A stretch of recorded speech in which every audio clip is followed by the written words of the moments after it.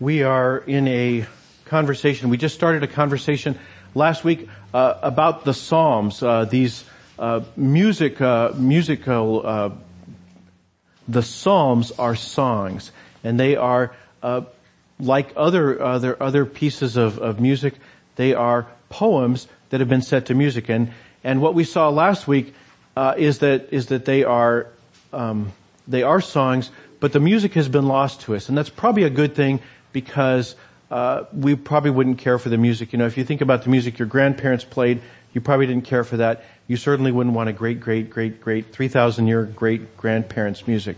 So it's probably a good thing that we've lost the music because that gives each generation the opportunity to make new music that fits in with their sensibilities. But the words have endured. And what we see when we look at them is they are poems, but they are easy to grasp because they are poems that were designed to be songs. Usually the idea is pretty simple, pretty easy to access, and the artistry, the poetry, comes from how you say something that most people can relate to. It's not some deep thought that nobody could ever have. It is something that a lot of people have had, and the artistry comes from your ability to say it in a way that people go, oh, yeah, that's the way I see it too, and I'm glad you shared that with me. So that's what we see in the Psalms. And because they are songs, they usually can be categorized in a handful of categories. They could be like country songs, or they could be like rock songs, they could be polkas, or another way of looking at them is what is the content? Are they songs about love? Are they songs about heartbreak? Are they songs about working on the railroad all the livelong day? Whatever it is, usually it's a pretty straightforward idea. And what we see is the Psalms are the same way. The Psalms can be broken down into a group of categories. We're going to look at one today, which is the Psalms of praise. But there's others. There's Psalms of thanksgiving, Psalms of lament, and so forth. And we'll see some of those over the next few weeks. But today's is a psalm of praise, a song of praise, a psalm of praise. And maybe that's part of the problem for me when I look at this. I know that this will come as a surprise to you, but I'm not always as bubbly and vivacious as, I don't always have the cheerleader personality that you're so used to here. I have been accused sometimes of seeing the glass half empty instead of half full. And the way that I make an excuse for that is I say, well, that's the engineering mindset. I was grown and raised as an engineer, and the world needs engineers who can look at a problem and break it down and figure how to solve it. And that's the excuse I gave myself. But to be fair, I used to work in a building full of engineers, and I was the one who got the nickname Sunshine. And it was ironic. So maybe that's just an excuse. But praise does not come naturally to me. And so maybe I'm not the best person to talk about praise, but I know people struggle with this. A couple of years ago, there was a debate held in Grand Rapids, Michigan. It was between Christopher Hitchens, who was a prominent atheist, and his brother Peter, who was at one point an atheist but became a convert to Christianity, and the two of them debated the proposition, is God good? That was the title of Christopher Hitchens' book. He said, God is not good, how religion poisons everything. And in that debate, Christopher Hitchens, the pro God is bad person, Christopher Hitchens, he said something that has struck me. He said that what religion proposes is a celestial North Korea. He said, I've been to North Korea. It is the most revolting and utter and absolute and heartless tyranny the human species has ever evolved. But at least you can die and leave North Korea. Does the Quran or the Bible offer you that liberty? No. The tyranny, the misery, the utter ownership of your personality, the smashing of your individuality only begins at the point of death. So that's Christopher Hitchens, and I've linked on the website. There's a link you can follow to look at the whole debate. It's about an hour long, so be prepared. but that's part of it. Obviously his brother Peter disagrees, and I disagree. I don't think that he's got the right image of what heaven is like. I think his image of heaven was much like this picture here. And that's his notion of what God wants. God wants, ordered masses with flags praising. And I don't think that that's the right image. In 1989, many of you remember when the Iron Curtain fell. You may remember last winter we celebrated the 25th anniversary of the fall of the Berlin Wall. About a month after the Berlin Wall fell, another communist dictatorship fell. It was in Romania.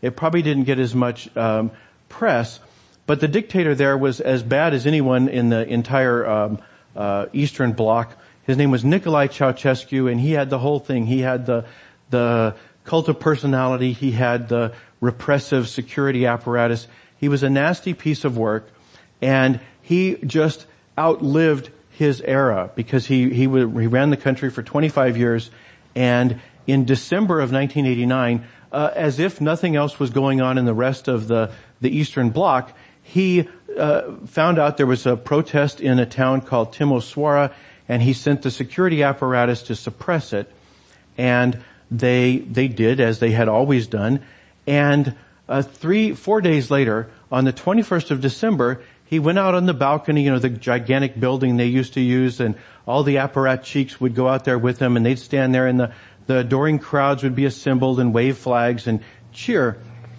And he began to give a speech. And he had hardly begun when people began to interrupt him.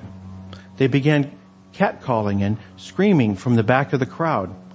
And if you watch the video, you can see the shock on his face because nobody has ever interrupted a speech. In 25 years running the country of Romania, nobody has ever let out a peep except applause during his speech.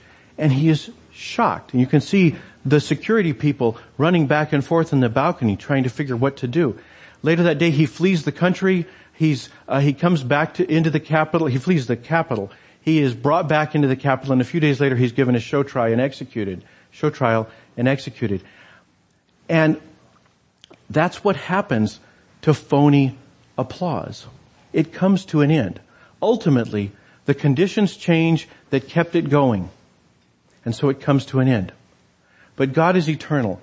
God has no desire for phony, forced applause. God doesn't want praise that is simply compelled out of people. So the image that Peter Hitchens has created, this image of a tyrant who needs to be propped up by praises of crowds, is a wrong image. What the psalmist is saying is he's saying, it's true. The world is filled with petty tyrants and false gods, people who would compel your allegiance, people who want to fool you and tell you they're the real deal. And the psalmist says, they're not, but I have found the real deal. If you're going to praise someone, if you're going to praise anything, he says, praise Yahweh, praise the Lord. If you look at the way that this is written in our Bible, it says, praise the Lord. That's an exact translation of the Hebrew hallelujah. So hallelujah means all y'all people, praise ye. It means it is an invitation to a group of people to praise. And Yah is God's name. He's saying that there's all kinds of things you might want to praise. The one you really should praise, the one that I can testify you should praise, is Yahweh. We don't know exactly how that word is pronounced. Sometimes people say Yahweh. The vowels were lost. They were actually never written down. And so what's actually in the Hebrew manuscripts is just the four letters YHWH. And so what they have done is they followed Hebrew tradition and they put this capital letter Lord. But whenever you see that, what they're saying is this is the name of God. This is not just some Lord, my boss. They're saying this is the Lord, the Yahweh. So he says, praise the Lord. And then he says, who should praise the Lord? He says, praise, O servants of the Lord.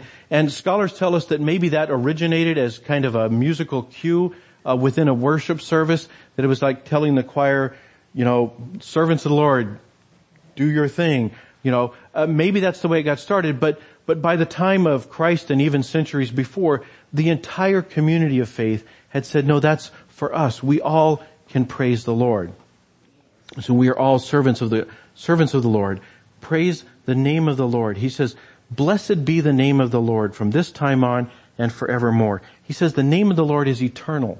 This is something you can lean your life against. You can set your compass to this. This is true north, that you can always trust in the name of the Lord. He says, from the rising of the sun to its setting, the name of the Lord is to be praised. From east to west, north, south, any place the sun falls on is something that God is in charge of, that God rules, that God reigns above. He says, the Lord is high above all nations, His glory above the heavens. And we lose this because we've been convinced, our culture has been convinced that if you've got a God, what good is a God who's only in charge of a small area? But in that culture, the way that they saw God was you had a hill, or you had a mountain, you had a volcano, and there were some gods up there that did their thing, and periodically you'd give them some sacrifices, and maybe you could stay off their radar. But the Hebrew mindset, the Judeo-Christian view of God completely changed that. Nowadays, there are vanishingly few new pagan gods being invented. But in the old days, every time you moved to a new town, you'd say, who are the gods here? Who should I worship? And that was the way that people viewed things. So this God is different. He is high above all nations and His glory above the heavens. So is the reason we should praise God because He's so big? Well, yes, but the psalmist goes on. It's not just God's bigness. He says, who is like the Lord our God? He is seated on high, like those myths we hear about up on Olympus. But He's seated a lot higher. And He looks far down on the heavens and the earth. He raises the poor from the dust and lifts the needy from the ash heap. How needy? They slept outdoors in the heap of ashes at night because they were hoping there'd be some residual heat from the fires that had been burning during the day. That's how needy they are. And He takes these people, the bottom rung of society. God doesn't simply dabble up there at the very top. God doesn't hobnob with the fat cats. God comes all the way down to the bottom of society. God comes to the poorest of the poor. God comes to the barren woman. And in that society, there was no one who had more scorn heaped on them than a barren woman. She couldn't do what women were expected to do. That made her vulnerable. Who was going to take care of her when she got old? Nobody. But God will. God cares about even barren women, making her the joyous mother of children. So the psalmist says, praise the Lord. He's not making a promise here. This is a song. He's not saying, this is not theology about who God blesses and why. He's saying, look, this has been my experience. This is the people that I know tell these stories about this kind of God, a God who lifts up people who are low. So praise the Lord. But will we? Some of us are just kind of sour people. I've got a picture of me when I was young to kind of explain the kind of person I am. Maybe Edmund can show it to us. So, oh wait, that's the wrong one. Sorry, that's me. So, I'm just not a praising kind of person. So do we praise? Do we praise the way we should? I can. In 1988, about a year before Nicolae Ceausescu fell, I went to a concert. I went to Carnegie Hall. You know how you get to Carnegie Hall? Practice. Thank you. All right. Okay. So, we took the subway in, but, the PATH train. And, me and some friends from work, we went to Carnegie Hall and we saw the band Los Lobos. And they were doing this, Los Lobos, the Wolves of East LA. And they were singing, rock latina, which is their specialty, Hispanic rock, or Latin rock. They sang a whole set, the entire concert was traditional Mexican and Central American music on acoustic instruments, and it was the most amazing thing I've ever heard. I've never been to any musical experience of any kind that moved me the way that concert did. It was ecstasy. I was literally beside myself. I was transported. And maybe Los Lobos isn't your thing, I don't know. It should be. But you can probably think of something like that. You can probably think of something that lifted you, that transported you. Something that the people around you are enjoying the concert, but you are transported. This is joy. The writer C.S. Lewis, like the Hitchens brothers, he was once an atheist too. But in the 1920s, he was having a conversation one night with his friend J.R.R. Tolkien. And Tolkien got him wondering about joy. And the question he began to ask, he began to realize really, was not, why are there sourpusses? Why are there people like me much of the time who see the glass half empty? The truth is, the world is full of half-empty glasses. There's lots of half-empty glasses. There's lots of reasons to look at the world and see what's right and see what's wrong. But why is there transport? Why is there ecstasy? Why is there joy? And what Lewis came to be convinced of is that it is a foretaste of heaven. So he said that maybe there's something to this religion stuff after all. And eventually he became a Christian and one of the most prominent writers on Christianity of the last century. But I think for a lot of us, even if we say there's joy, we say, well, okay, so you liked a concert, but that was because it was 80 minutes long. Suppose it had gone on for 80 days. Would you have liked it then? Well, honestly, maybe that concert, that group, maybe not. But envision heaven as a place where it's like that concert. Each song better than the one before. Each sight, each experience is greater than the one before. C.S. Lewis went on to write a number of children's books, among many other books. And in one of them, the Narnia books, he wrote a book called The Last Battle, and in it he wrote this. About half an hour later, or it might have been half 100 years later, for time there is not like time here, Lucy stood with her dear friend, her oldest Narnian friend, the Faun Tumnus, looking down over the wall of that garden and seeing all of Narnia spread out below. But when you looked down, you found that this hill was much higher than you had thought. It sank down with shining cliffs thousands of feet below them, and trees in that lower world looked no bigger than grains of green salt. Then she turned inward again and stood with her back to the wall and looked at the garden. I see, she said at last, thoughtfully. I see now. This garden is like the stable. It is far bigger inside than it was outside. Of course, daughter of Eve, said the faun. The further up and the further in you go, the bigger everything gets. The inside is larger than the outside. See, we judge heaven by the standards of a world where the inside is always smaller than the outside. But Lewis invites us to envision something where the inside is bigger than the outside, where each experience is greater than the one before, where we don't grow tired of something, but we become more and more rapturous, not just for 80 minutes or 80 days, but for eternity. That's the picture that Lewis paints of heaven. And what I wonder when I read this psalm is if maybe it's not just for heaven.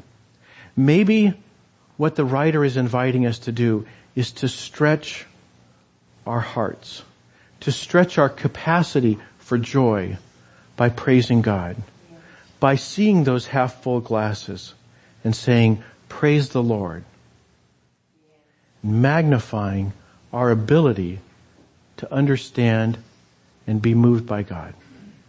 So praise the Lord. Amen.